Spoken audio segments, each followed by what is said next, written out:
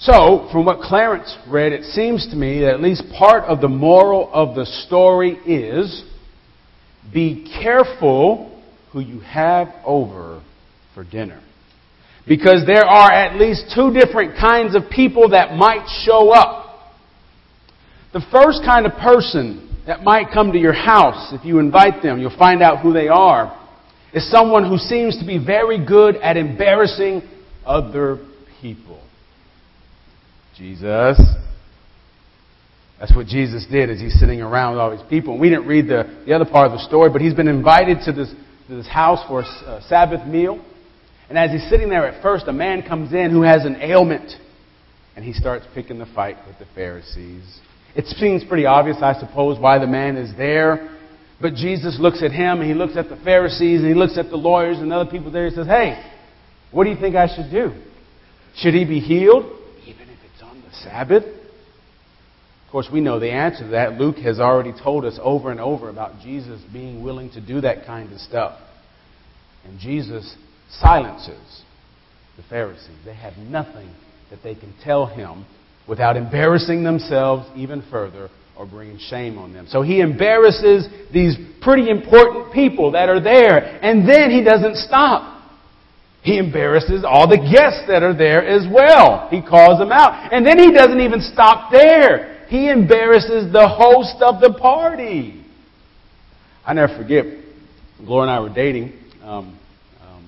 I better not tell you that story right now. Anyway.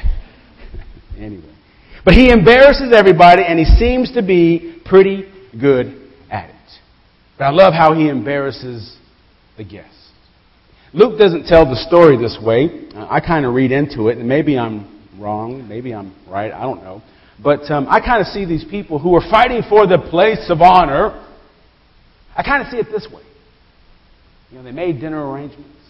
They're ready to go. They know where they're going. And they know what time they got to get there, too. Because we got to get there before he gets there. Because you know him. He's going to try to sit where I want to sit. And so here they're all rushing to the house at the same time, trying to break in. They got their eyes on where they want to sit. Because where they sit matters. We miss some of that. That doesn't have the same effect that it does until we talk about weddings, right? How uptight we get when we figure out who's going to sit with who and where they're going to sit. So we kind of understand that, but I see them in their places itching, waiting. Let's get over these pleasantries so I can go sit down. Now, I know that people can be very good. I know that people can be very faithful. I know that people can be very merciful. I worked and have worked in the church for over 10 years. But I also know that people can be mean, they can be conniving, they can be arrogant. And I know this because I've worked in the church for over 10 years. Just saying. But here they are fighting for their place to make sure that they are seen where they want to be seen so that everybody can think of them the way maybe that they think of themselves. It's not exactly how Luke portrays that story. But I do think that's where we fit into the story.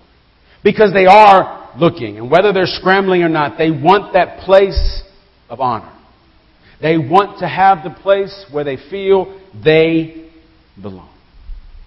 And Jesus sees their actions, and He reminds them of something that I think they already know. He reminds them of Scripture, and He almost, not word for word, but He reminds them of Proverbs 25, 6 through 7. This whole deal about if you want to have the high place first, take the low place.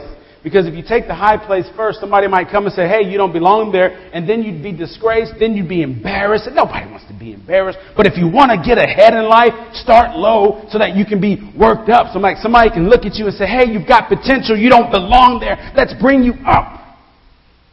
The way Jesus is showing them how to get ahead in life. Because we all know that Jesus came into the world. Even knowing that the cross would be before Him, He came to show us how to get ahead in life. Didn't He? No, He didn't. See, following Jesus was never about a success plan. It was never about getting ahead of life. It was about the kingdom of God. It's about living into God's will for this world and for our life. I'll never forget, if you look at, now I'm going to tell you that story. If you look at Proverbs, and particularly the section that Jesus quotes and he expounds on, it's really about how not to embarrass yourself so that you can be lifted up. And when Gloria and I was dating, we went to a restaurant, and you got to understand, I didn't ever do that too much. Just never did. And so we're there, and it's dessert time. Yes.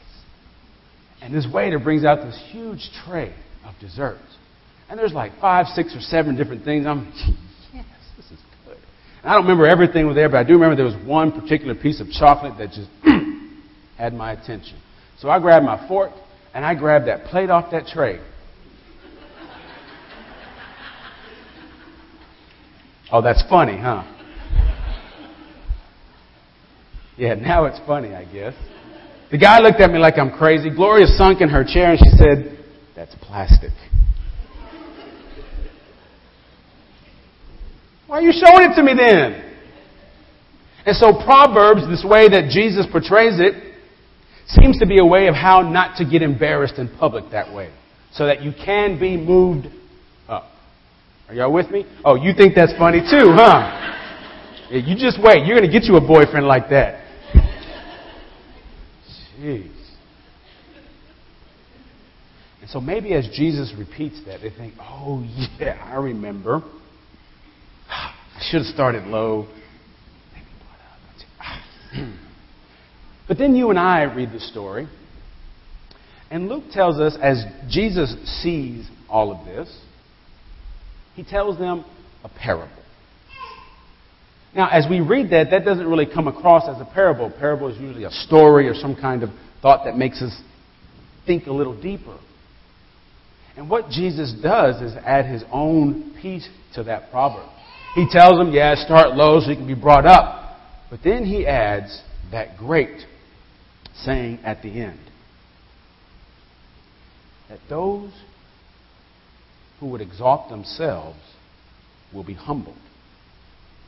But those who are humble will be exalted.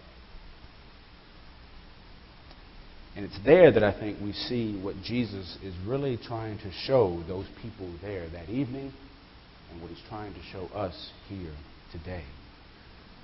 That life is not about getting ahead, at least not life with God. That life is about something way more important and way more meaningful. See, Jesus sees their actions and knows that they know nothing of humility. And as you and I read that story, I guess we can just thank God that we do. Right? Quite often in the church, you hear people say things like, well, you know, I'm a nice person, but I'm not all that. You know, I'm not as good as so-and-so. They read their Bible all the time. They seem so, they have it all together. I'm not like them. I don't know a whole lot. I can't do much. I'm just not that outgoing. And you know what we call that? Humility. That is not humility, friends. That is a low self-esteem. If you have that kind of mindset, if you find yourself saying things like that, comparing yourself to other people, talking about how you're not so good and you're not so great at this or you don't know how to... If that fills your mind, you aren't practicing humility. You are suffering from an inferiority complex. Because humility is something so much greater. Now, I will tell you this. I think God would speak to low self-esteem.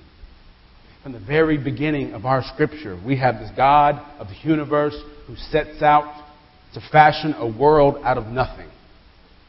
And part of that creation involves you and I. Genesis says we are created in the image of God. Never forget, received a little piece of paper. Some guy on the street passing it out, and I held on it for a long time because it said, I know I'm somebody because God don't make no junk. bad English, great faith. As people of God, we don't need to put ourselves down to be humble. We don't need to talk about what we're not and how we're not good at this. That's not humility. In fact, we need to reverse that. We are children of God. Hello? If we can look at the world and be in awe of what it looks like and how it works, we can look at ourselves, we can look at each other and think, man, God did a good job with you. You are something amazing. Low self-esteem is not humility. Low self-esteem is not even faithfulness. Put that in your mind. We've got to stop talking like that. Humility is something different. Humility is more than a feeling. Humility is about how we live and what we practice in our lives. Now, Jesus' first teaching to these people there is about a wedding banquet. And, weddings are a big deal for us, and they're a big deal in Jesus' time as well. You spend a lot of money. There's a lot of preparations. You got to make sure everything's right. It's so important. So he starts off with, if you have a wedding banquet you get invited to, you need to do certain things a certain way. And I imagine if I'm sitting there, I'm thinking, yeah, okay, well, when I get to that point where I got to worry about a wedding banquet, okay, maybe I'll think about that. I'll try to write that down. I'll keep it in the back of my mind, Jesus. But it doesn't have anything to do with me right now. Good thing Jesus is good at what he does, right? Because then he says, well, if you ever have a dinner or a luncheon, you know who has those? Every single one of us. You have one of those. You want to see humility? Don't just invite the people you like. Don't just invite the people that you know are really going to appreciate this and they're going to send you a little thank you card afterwards or maybe even bring you something as you come because that's for you. Don't do that. Instead, you invite those people who've never been invited anywhere in their life. See, humility is not low self-esteem. In fact, it's the opposite. It's recognizing who we are as children of God, and it's understanding that part of our calling is to make sure that other people are cared for, to make sure that other people have their place as well.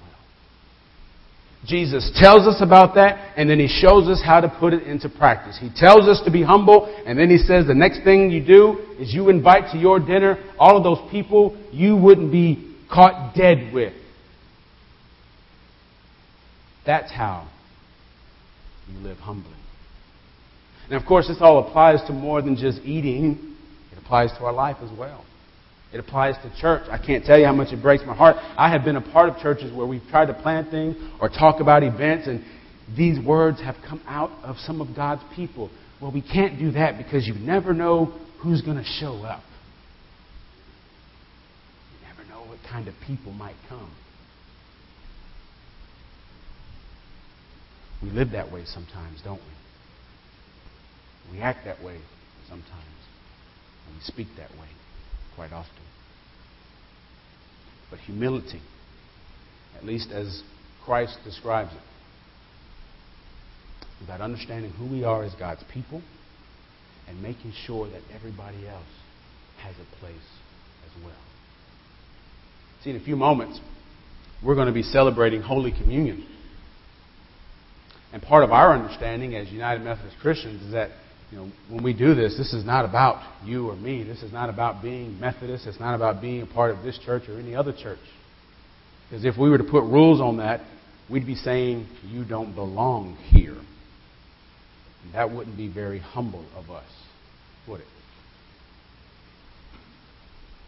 But the opposite is true for our understanding that when we are here by God's invitation. And God invites all kind of crazy people to his table. I'm just saying. Yeah, that's you. I'm talking about you guys. And me too. And if that's the example that we have from God, if that's how God demonstrates love and faithfulness and mercy, guess what we're supposed to do as well?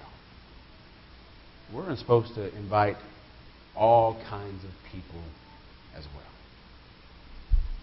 Because you're right, you never know who might show up. It might be that person who's good at embarrassing himself. Might be that person who doesn't need anybody's help. They're good at embarrassing their own self. Or, as Hebrews tells us, when you entertain, you never know. You might be entertaining angels. So, we need to pray because often we aren't very humble. Often we don't know our place as a child of God, and often by our actions and what we say, we keep people from their place as a child of God as well.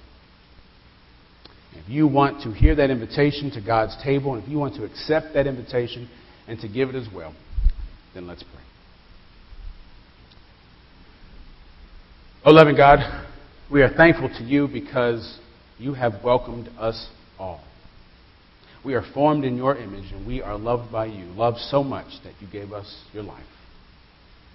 So forgive us, God, when we have turned away from your gift and when we have turned your gift away from other people. Free us now, God, for joyful obedience so that by our faith in you, we could live humble and blessed lives. In Jesus' name.